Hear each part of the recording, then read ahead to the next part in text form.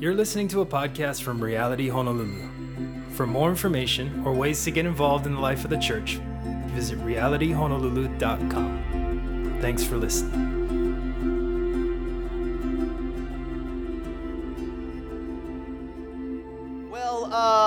From time to time, I'll step away from our book study. We've been in the book of Mark since the church started. We're in chapter 7. We're taking our time just digging in and diving into what God has for us. But from time to time, we'll step away from our book study, and I'll teach on something different. And you've seen me do this when it comes to holidays, whether it's Easter or Christmas. You'll see me step away from the book of Mark. Or back in January, we did this little series or this little one-off called This is Reality. And it was an attempt to just share who God's made us to be as reality, what makes reality reality, some distinctives, some DNA, what we really feel like the Lord is leading us to. And especially during this first year as a church, every once in a while, I want to take a Sunday and just communicate and teach on some of like our core values, like what we really stand upon and what we feel. Thank you. The wind. I get really hot. I don't know if you noticed that. I sweat a lot, and so I have these fans dual-powered fans just on me. So that was that little wind noise in my mic. Thank you, John. But anyway, from time to time, I'll take a Sunday and kind of just teach on this value, whether it's prayer or worship or community or mission, things that are a huge part, a foundational part of our DNA as reality, so that not only can we understand why we do what we do, but so that we can kind of all be unified in why we do those things. Instead of like, well, when Sunday happens, I just worship this way, and they have communion on the sides every Sunday for this reason. But the purpose is to kind of just unify us and to kind of communicate to you guys why we do what we do. And so today, I'm going to teach on community, on the why and how we should gather as the local expression of God's church. And mainly I'm doing this kind of in the season of our church that we're in. Post-Easter, right after God just kind of moved radically, brought new people, God did some radical deep work. And as kind of this new community is forming, I wanted to communicate what we see in Scripture as why community is so critical and important and necessary to the health of a believer and to the health of a church, and really to communicate why we do what we do, and also cast some vision for what is ahead for us as reality. And a precursor is this is not an exhaustive teaching on community or the church. There's so much more that I wanted to kind of add in, but rather it's meant to be like a brief look into what Scripture says about community in the church, and then connect it to what we're doing. Like how do we apply Scripture to our church in the large and small gatherings? How do we do community well according to Scripture, to the glory of God? And so the text that I want to lead us in or lead us out of is going to be from Acts 2. Acts 2, 42 through 47. So if you do have a Bible, you can open there. I'm going to be teaching out of the New Living Translation, as have been the book of Mark. We do have Bibles as you walk in, so next time, or if you want to walk back there now, you can grab a Bible. Or if someone next to you has one, they can share. But as always, our key text is going to be up on the PowerPoint for you. But what Acts 2 does is it gives us a framework or a description of what the church is to look like. Right? This is a picture into the early church, the start of what we now do on Sundays. But this text will give us some framework and a description for our teaching this morning. So why don't you read with me Acts 2, verses 42 through 47. It says this. It says, all the believers devoted themselves to the apostles' teaching, to fellowship, and to sharing in meals, including the Lord's Supper, and to pray. A deep sense of awe came over them all, and the apostles performed many miraculous signs and wonders. And all the believers met together in one place and shared everything they had. They sold their property and possessions and shared the money with those in need. They worshiped together at the temple each day. They met in homes for the Lord's Supper and shared their meals with great joy and generosity, all the while praising God and enjoying the goodwill of all the people. And each day the Lord added to their fellowship those who were being saved. This is the word of the Lord. Let's pray. God, we thank you for who you are and what you've done. And we thank you, Lord, that we get to be a part of what you're doing in a real tangible, new way here at Reality. And we understand, Lord, that this is just a small local expression of what you're doing around the world in your church. And we want to just first and foremost recognize the fact that you are the one that is building your church. You're the one that said that I would build my church and the gates of hell would not prevail. God, we recognize you as our senior pastor, as the head of the church, on our cornerstone of what we build any of this community on. We build it upon Jesus for your glory and your namesake. And Lord, today, as we dig into your word, as we look into the early church and in other parts of your word, we ask, Lord, that you would not only equip us and give us understanding of why we as a church meet, why we would meet in smaller groups and larger groups. Would you give us not only an understanding for that, Lord, but we ask, God, that you would help us to apply it. Help us to understand our role in it, how we are to fit into your new community, this redeemed, gospel-centered community that you've set forth for us by the power of your Spirit. Help us to understand our part as the body of Christ, how we are to be a part and minister to one another, how we're to engage and devote ourselves to these things just as some of the first believers did. And so would you help us to do that, Lord? We pray these things in Jesus' name. Amen. So I don't know if you've read the book of Acts, but if you haven't, you absolutely need to. If you haven't in a long time, you should reread it. And the reason why the book of Acts is great, is so wonderful, is because it details like the acts of the apostles, the acts of some of the first believers after Jesus' death and resurrection and ascension to heaven. After he left this earth and joined the Father back in heaven, the book of Acts are the acts of the apostles or the disciples, and they recount what they do after Jesus left them with the Holy Spirit and said, go, I'm leaving, the Holy Spirit's here, go for it. Right? All these rough and tumble fishermen from Galilee, all the men and women that were called unto God, that were saved, that were empowered by the Spirit, they now go and they're used by God in different contexts. Should I switch this? No problem. I don't really need a mic if you haven't noticed. Loud enough? But it's more for like the podcast if you miss church, if you want to just listen to it later. But it's not actually, you can hear my voice. I'm able to do that. But what's neat about the book of Acts is that it shows us the first-hand account of God's people being empowered by the Holy Spirit and being, quote-unquote, the church. Right? When we say the church, it's God's people gathered around Jesus. And in the book of Acts, it starts out with Jesus saying, like, I'm out, I'm going to leave you, but I'm leaving you someone better. It's the Holy Spirit. And don't do anything before you receive the Holy Spirit. But once you receive the Holy Spirit, go to the ends of the earth for me, and I'll always be with you. I mean, it's this radical charge and commission. And then we see early in the book of Acts, the upper room Pentecost, when the Holy Spirit falls upon the church. Right? 120 people are gathered in this upper room for a prayer meeting, and they're seeking God, and the Holy Spirit falls on them, and they're empowered, and they just go for it. And it's one of the most encouraging books that I believe that we can read, because it's a great blueprint for us to follow.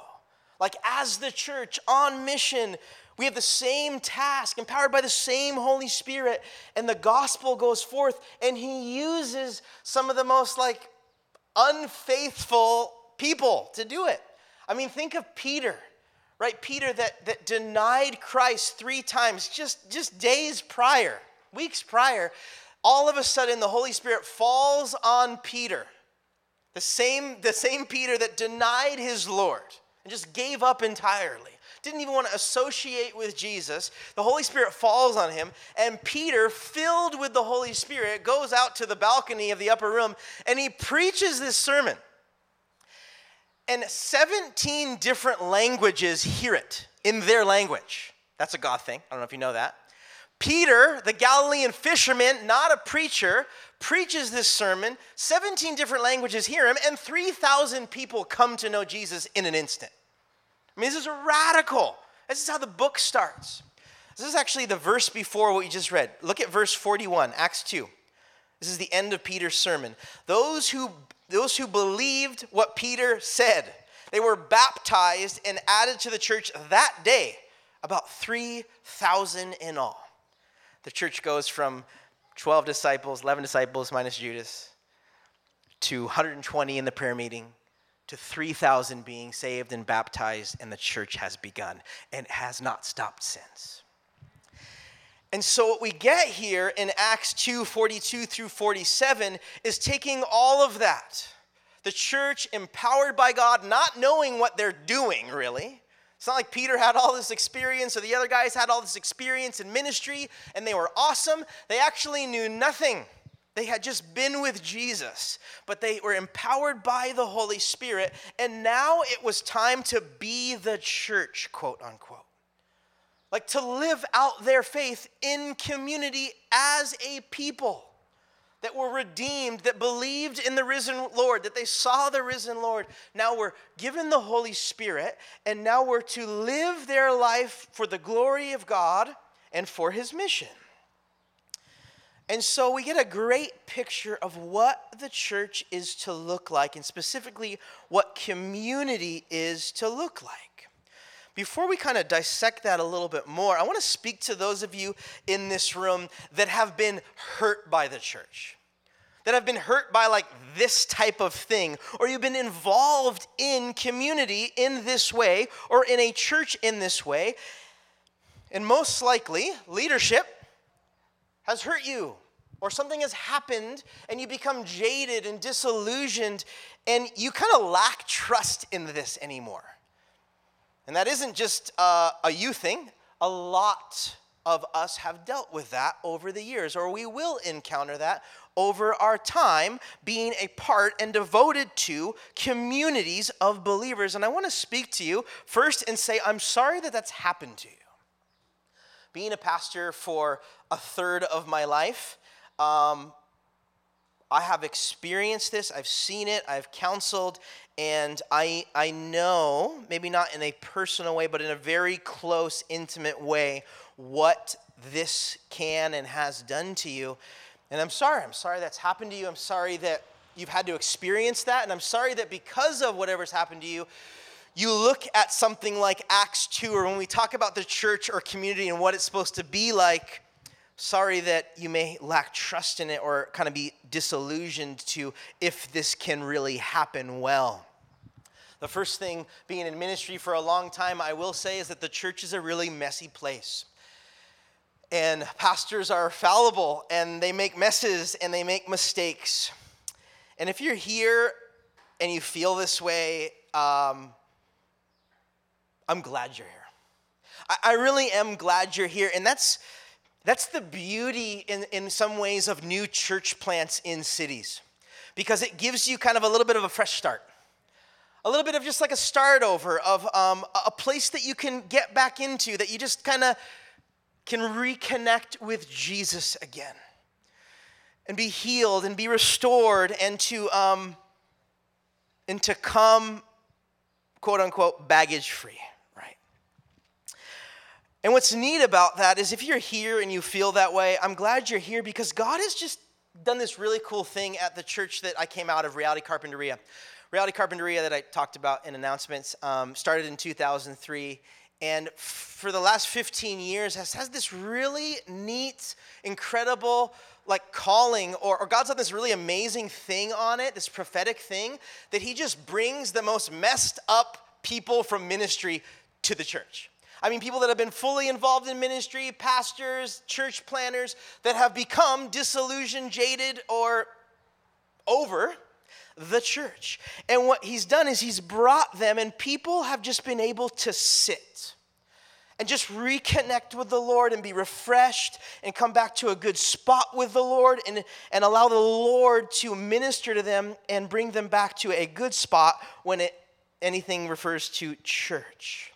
And it's been a place where over the years, God's just done radical things, really like restorative things, healing work in people's hearts that have just kind of just been like, I'm over this thing called the church. I'm over this thing that men try to do called gospel-centered community or whatever it is.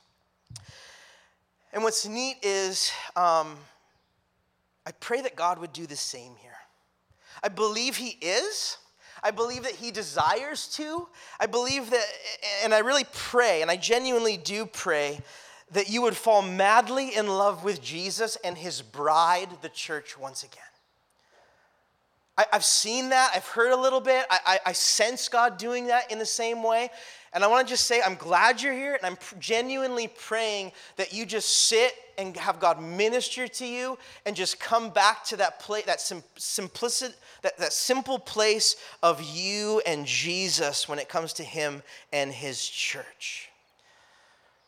And so please, come, be, and just sit with the Lord. What's funny is for me, when it comes to me and the church, it's actually quite the opposite. I love the church. I always have. And I'm not just saying that because I have to, because I'm here and I'm a pastor. It's just been this funny thing that God, it's an amazing thing. It's not funny, but it's also, it is. Because on Easter last Sunday, I shared part of my testimony. If you hear, the first thing that I said to the people praying for me when I gave my life to the Lord was, I want Jesus, but does that mean I have to go to church now? Because I don't want to do that. At 12 years old, it's like, I want Jesus. I want what he has for me. Yes, amen, pray for me. But I don't want to go to church. I don't want to do that. I don't want to spend my Sunday mornings doing that.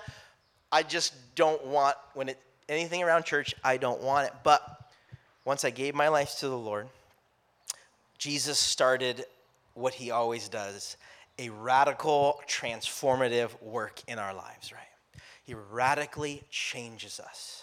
He changes our values and our thoughts and our intentions, and he begins to just make us like him. And I began to attend church and get involved in community and serving at the church. Junior high, high school, college age is what I'm talking about.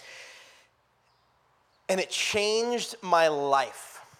When I saw church, I mean the people of God, the church can meet in a church building or they don't have to, right? The church are the people of God gathered around and living for Jesus. When I was involved with that group of people gathered around Jesus, I couldn't wait to go to church. I pretty much lived at church. Get off school, go to church, just hang out, see who was there, help with anything I could. Would always want to hang with Christians, would always want to serve in any way. And I filled my time with Bible studies. And early morning, late night, I convinced Britt, who started Reality. He was a college pastor at the time. I was 16. I convinced him, I begged him to let me go to the college group on Friday nights. It was 18 to 30 only, no exceptions. And I just kept begging him, can I please come? Because I want more of Jesus. And he let me, and it was awesome. And I was just hungry, and I was so everything. If you didn't guess already, I'm really extroverted, if you didn't guess that. So for me, it was even more of that. But being a pastor for the last 12 years, so God called me into ministry pretty early, 21, and being a pastor for the last 12 years, as much drama and hurt and jadedness that I've seen and experienced and been there and counseled, and how do people leave the church? All of the above, seen it, been involved in it. As much as I've been a part of that, I still see the church and have seen the church in all her glory. And seen her function in amazing, incredible ways. And I'm the church's biggest fan. I really am. And I know that so many churches have so many problems. So do we. You are not going to go to a church that doesn't have issues and doesn't mess up and doesn't fall. But I see God's plan in it. I see his purpose, and I've witnessed firsthand the fruit and the power of when God's people gather around Jesus. And like, he's the cornerstone, he's the pastor, it's for his glory and it's for his kingdom. And when we remove ourselves and come under that and we gather and we go, I mean, it is the most powerful thing on the face of the planet when the church gets together and is on mission for Jesus. And I don't know if you've seen this, but it's incredible. It's incredible to be a part of gospel-centered community. And I know that for all of you right now, that's maybe not the feeling that you have, but I pray that God would do a new work, a refreshing, healing work, that we would get to the place where we see his church as the bride of Christ and how beautiful it is, even though it's very flawed. Jesus loves it more than anything. And I've gotten a glimpse into why I think it's good because we as people are designed to be in community. And it's because of who God is, right? God is a relational God. And because God is, we are to also be a relational people. And we know that God's a relational God because of his nature. Because of God's nature. See, we believe in the Trinity. Right? That God is 3 in 1, the Father, the Son, and the Holy Spirit. These are 3 distinct people, but one in essence. See, God is living in relationship and in community eternally. And even in the book of Genesis, chapter 1, very first page of the Bible, in Genesis 1:26, when God is making man, he says this, "Then God said, let us make man in our image." Who's us? Let us. God said, let us. That doesn't make sense. He's talking about the Trinity. Himself in 3 persons. When we were made, when Adam was made by God, his design was that Adam, humanity, would be made in God's image, and God's image is a relational God, Father, Son, and Holy Spirit. We were created in God's image as a relational, communal people. So by nature, we're to be a relational people and function in community as he is. Like, that is our nature. Well, I just do better on my own. I am not extroverted like you are. I am very introverted and I do better without people. No, you need that alone time. I get it. Absolutely. That is good and right for you. Me, I don't really need that. But no, just kidding. I need some of it. I do need some of it. It's good and right.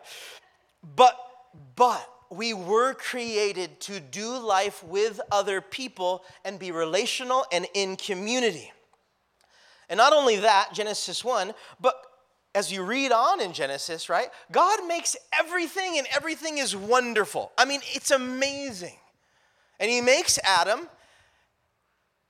and he looks around, and everything is extremely good, but there's one big problem. Adam is not doing well on his own. Not anything of all creation can make him okay. I mean, this is a pure world without sin, and it's just immaculate. It's before any of us have messed it up. And there's nothing in all of creation that can make him okay because he was made to be with people. See, God made Adam, and out of all creation, there was something missing, and that thing missing was another human being. See, we're not made to do life alone. And as image bearers and in creation, we're to do life in relationship and in community. And as we move through the Old Testament, we see that God always sets up a place for his people to come and meet with him and worship him. Right? When they were wandering through the wilderness, it was kind of a mobile tent, so to speak. It was the tabernacle. But they always carried it, and they always set it up. And there was always time and place for God's people to meet with God. Then after the tabernacle, it was the temple. It was the permanent place where God's people could meet with God. right? There was this gathering place. There was this point of reference in time and place where God's people would connect and commune with their God. And what we see in the book of Acts is that it moves on to the church. And when we read Acts chapter 2, it's now the people of God organizing and gathering around Jesus. And what we see logistically that happens in the book of Acts is that there's really two spaces they meet. One refers to the temple, which is like a large gathering where everyone comes and everyone travels to. And then it says that they meet in homes. These are smaller homes around Jerusalem, around that Israel at that time. And that there was more that happened there. There was different things that happened in those smaller gatherings than in those larger gatherings. But both had their purpose. Both were necessary. It didn't say you should have one and out the other. It just said this is what they did, and this was good, and this is the purpose of those two things. And Sundays would be like the large gathering for the church, or the large gathering for us. And it's meant to be very purposeful and powerful. Sundays are to be a time of celebration and unification, meaning we gather on Sundays so that we as God's people can worship God and celebrate who he is and learn from his word and dig into his word. And what that does when we all gather together, it's very unifying. We become a people of one mind and one accord. We know who we're worshiping and what we're to do. And it unifies us, and it also is a time of celebration. And much traditionally of a Sunday or a large gathering in the church consists of the preaching of the word and of corporate musical worship. There's other things we do. Like the reason why we do announcements is because it's when the most people are gathered together so that we can involve and share what God is doing so that you can be unified and included into it.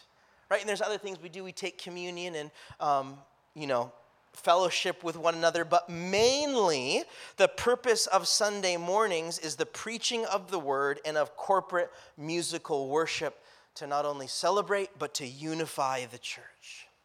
But outside of Sundays can and should be where much of the functioning of the body of Christ is played out.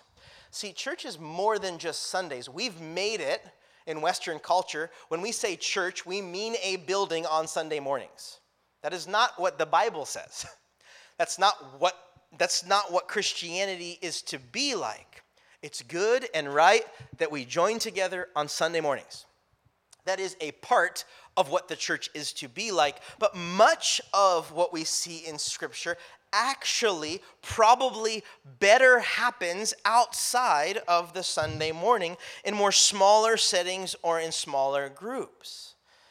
It's because there's the ability in those smaller gatherings to be more vulnerable, get to know people, to pray for one another, to share needs and to meet needs. There's a lot that can happen when you just have a bit more time with someone one-on-one, and you get that.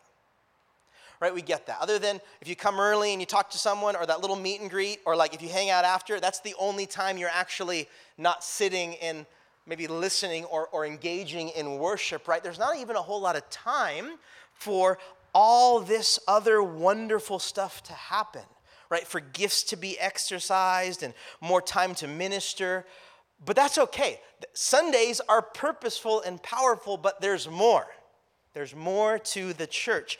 And what I'm excited to do is announce that we're going to be starting community groups the week of May 1st. And it's really exciting. We're going to be calling these groups Ohana groups. I'll tell you why in a second. But what we see from Scripture is that the church is made up of the people of God, and we're called brothers and sisters in Christ. Right? And we're supposed to function in a tight-knit relationship with one another centered around Christ.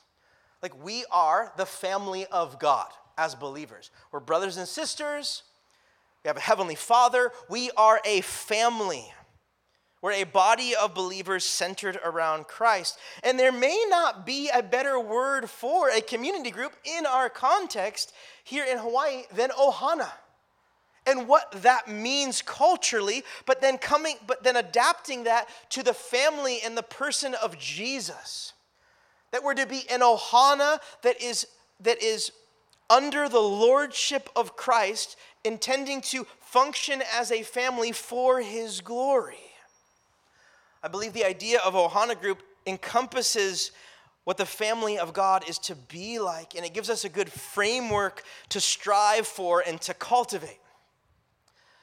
I think the heart behind these groups and why we would do them, not only do we see a place in Scripture where we should have these, but the heart or vision of ohana groups these are communities that are meant to cultivate a deep and growing relationship with Jesus and with one another. Like, it's a place where we can cultivate a growing and deep relationship with Jesus and each other. And it's a place that we can do life together as a family. Because life does not just consist of a bunch of joy all the time, right? It consists of sorrow as well. We all have really heavy stuff going on. There's difficulties, there's hardships, there's things we're going through in our lives. And we were not meant to go through those things alone. You were not meant to bear that burden by yourself solely. You were meant to do life in community as God is a relational God. And so we're going to be kind of announcing these for the next few weeks. You can actually go online to realityhonolulu.com. Do I got a picture up here? We got we just sneaked a button in there last night. So if you go on our website, it says Ohana Groups. You can read more about it. There's a map. There's a list of the few groups that they're having. There's a few groups to start with. As time goes on, the heart and the plan is to add more in different areas of town, Windward Side, more areas of Oahu. But the hope and goal is for these groups to really consist of what we see from the book of Acts and from the New Testament. Not just to start a program to start a program. That's actually the opposite of what we do here at Reality. We're probably not going to have a lot of programs. That's just because that's not a part necessarily of our DNA. But our heart is to be in line with Scripture, be led by the Holy Spirit in his timing to do what he has us do. And so we believe that it's right and good that we start these groups now, and our hope and goal is for these groups to be a place where we can go deep with each other. We still gather on Sundays, we still worship, we still celebrate, we still hear the word, we're still unified. But then we can gather together and we can have smaller group gatherings where God can really meet us. And there's three things that the heart and prayer that these groups would be. There's three categories, you could say, that we want them to be. Number one is worship and adoration. That these groups would be a place where we worship and adore Jesus. Number two is that these groups would be a place where God cares and we care for each other and we get equipped. We grow and we learn and we mature. And number three is mission, that we, from those groups, would go on mission into the world, into our workplaces, and where we would be used by God and it would come out of those groups. Our hearts that we'd worship and adore the Lord, that we'd care and equip and mission. I want to speak to each of those just real quick and kind of wrap it up, tie it up a little bit, but just to give you a bit more vision, because I would love if you would consider signing up. I'd love for you to join them. I'd love for us to be the body of Christ and to engage. And as the book of Acts would say, it says in verse 42, all the believers devoted themselves to these things. Like, it wasn't just the apostles or just the disciples. It wasn't just the pastors or the leaders. It was that believers in the church all together devoted themselves to these things. It really takes a group effort because we're all in the body of Christ. But first and foremost, not only Sundays, but specifically these smaller group gatherings, is that we would worship and adore the Lord. Right? We were created to worship. That's why we gather. We gather around Jesus and for Jesus. Right? He's the center, he's the cornerstone, he's our prize, and he's our joy. And the heart is that when we gather midweek, that Christ would be exalted and glorified during that time. It may just consist of that night, may consist of potluck dinner, kind of some fellowship, maybe like people share what's going on, we pray for one another, but all of that would be to the glory of God. Right? We wouldn't just gather because we should and this is good that we gather, but we would gather around Jesus for Jesus, and that all we do in these groups would worship the Lord. But also that we as a church would be cared for and equipped. I mean, there's over 50 verses in the New Testament alone how we as the church are supposed to minister to one another. Not how the pastor or the leaders are supposed to, but actually how the church is supposed to care for one another. Examples of this would be sharing needs, meeting needs, bearing burdens, encouraging one another, praying for one another, and the list goes on. But I believe the church, and especially small groups, can be the greatest vehicle for discipleship. Right? Small groups can be the catalyst of growth in our lives to mature and grow in Christ, to become more like Him, to be sanctified. And what's neat is this is where the church can be the church. Like where gifts can be exercised, where we can speak prophetic words over each other, we can pray for each other to get healed, we can encourage one another, we can spur one another on towards love and good deeds. I mean, small groups is giving a space to that. And not only out of that worship and that care, but mission can come from that. See, we aren't only meant to be insular or in a bubble. Right? Only Sundays and only community groups and that's it, and we never are in the world and just try to get out of the world as much as you can. But we're actually supposed to be in the world and just not of it. We're supposed to go and make disciples. And once we're cared for and equipped, we're called and commissioned to go and make disciples. Right? Ohana groups are to be a place that you can be sent out from, back to work, back to your family, back into the world to proclaim the good news of Christ. I'd love to see Ohana groups be a place where we care for, pray for, and serve the neighborhood that we meet in. Right? That we aren't just like this little group of Christians in that house on Tuesday nights, but that we are a people in that neighborhood that pray for that neighborhood, that care about the neighbors and where you just parked, that cared the speed that you just drove down the road to get there because you were late. That we would be the church in those areas for His glory, that we'd be aware and so into that community in which we meet. The purpose why I'm taking some of this sermon right now and making a really long announcement and why you should all be in Ohana groups is because I am doing that, if you didn't notice. I believe that according to Scripture, there is such value in smaller groups of communities in the church.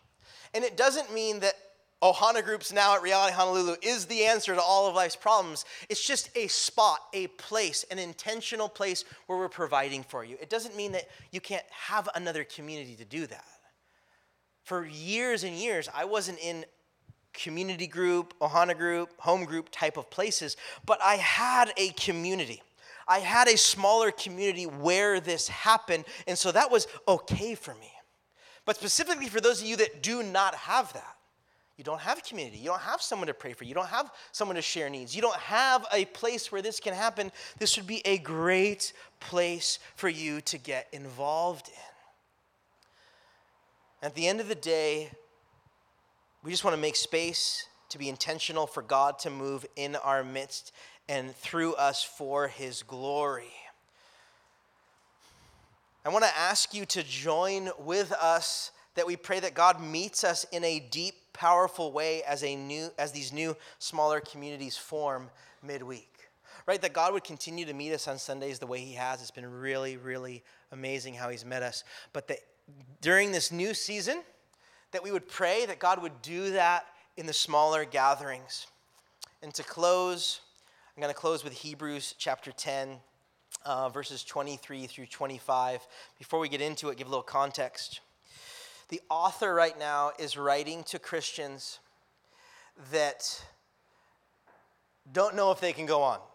They're under incredible persecution and hardship, and there's a lot against them, and life is really hard, and it's really difficult to follow Jesus.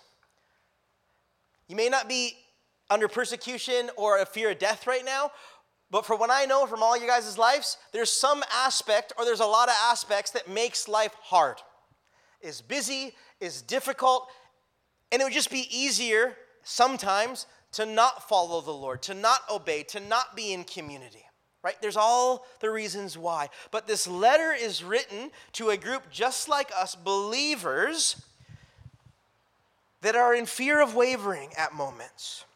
So this is what the author said in Hebrews 10 to end our time. It says, "Let us, believers, hold fast the confession of our hope without wavering. For he who promised is faithful. And let us consider how to stir up one another to love and good works, not neglecting meeting together, as is the habit of some, but encouraging one another all the more as you see the day drawing near."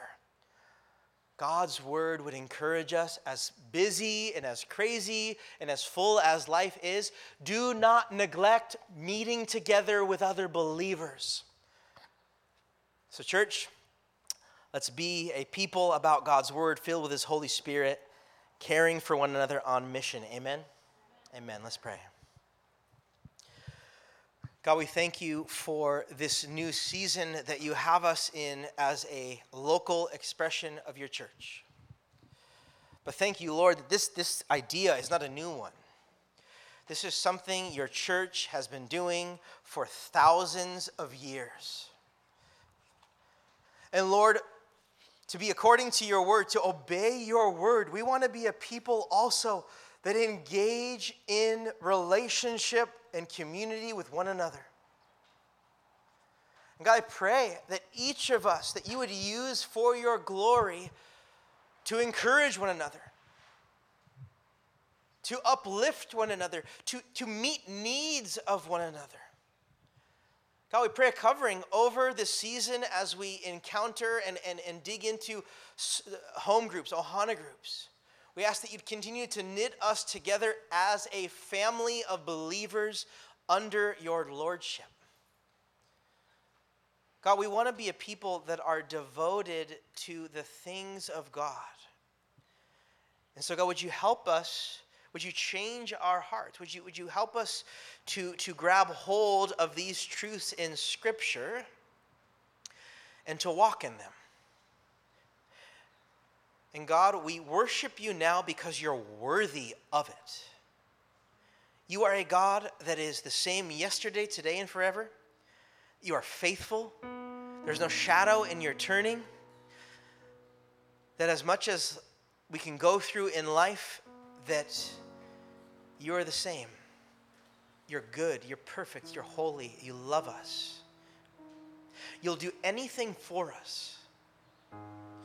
You are a generous, sacrificial God, and so we worship you now for those things, for the ways in which you've moved in our own lives, for your death and your resurrection, that we are a people that are forgiven and set free, and you've made us new creations. The list goes on of why we worship you now.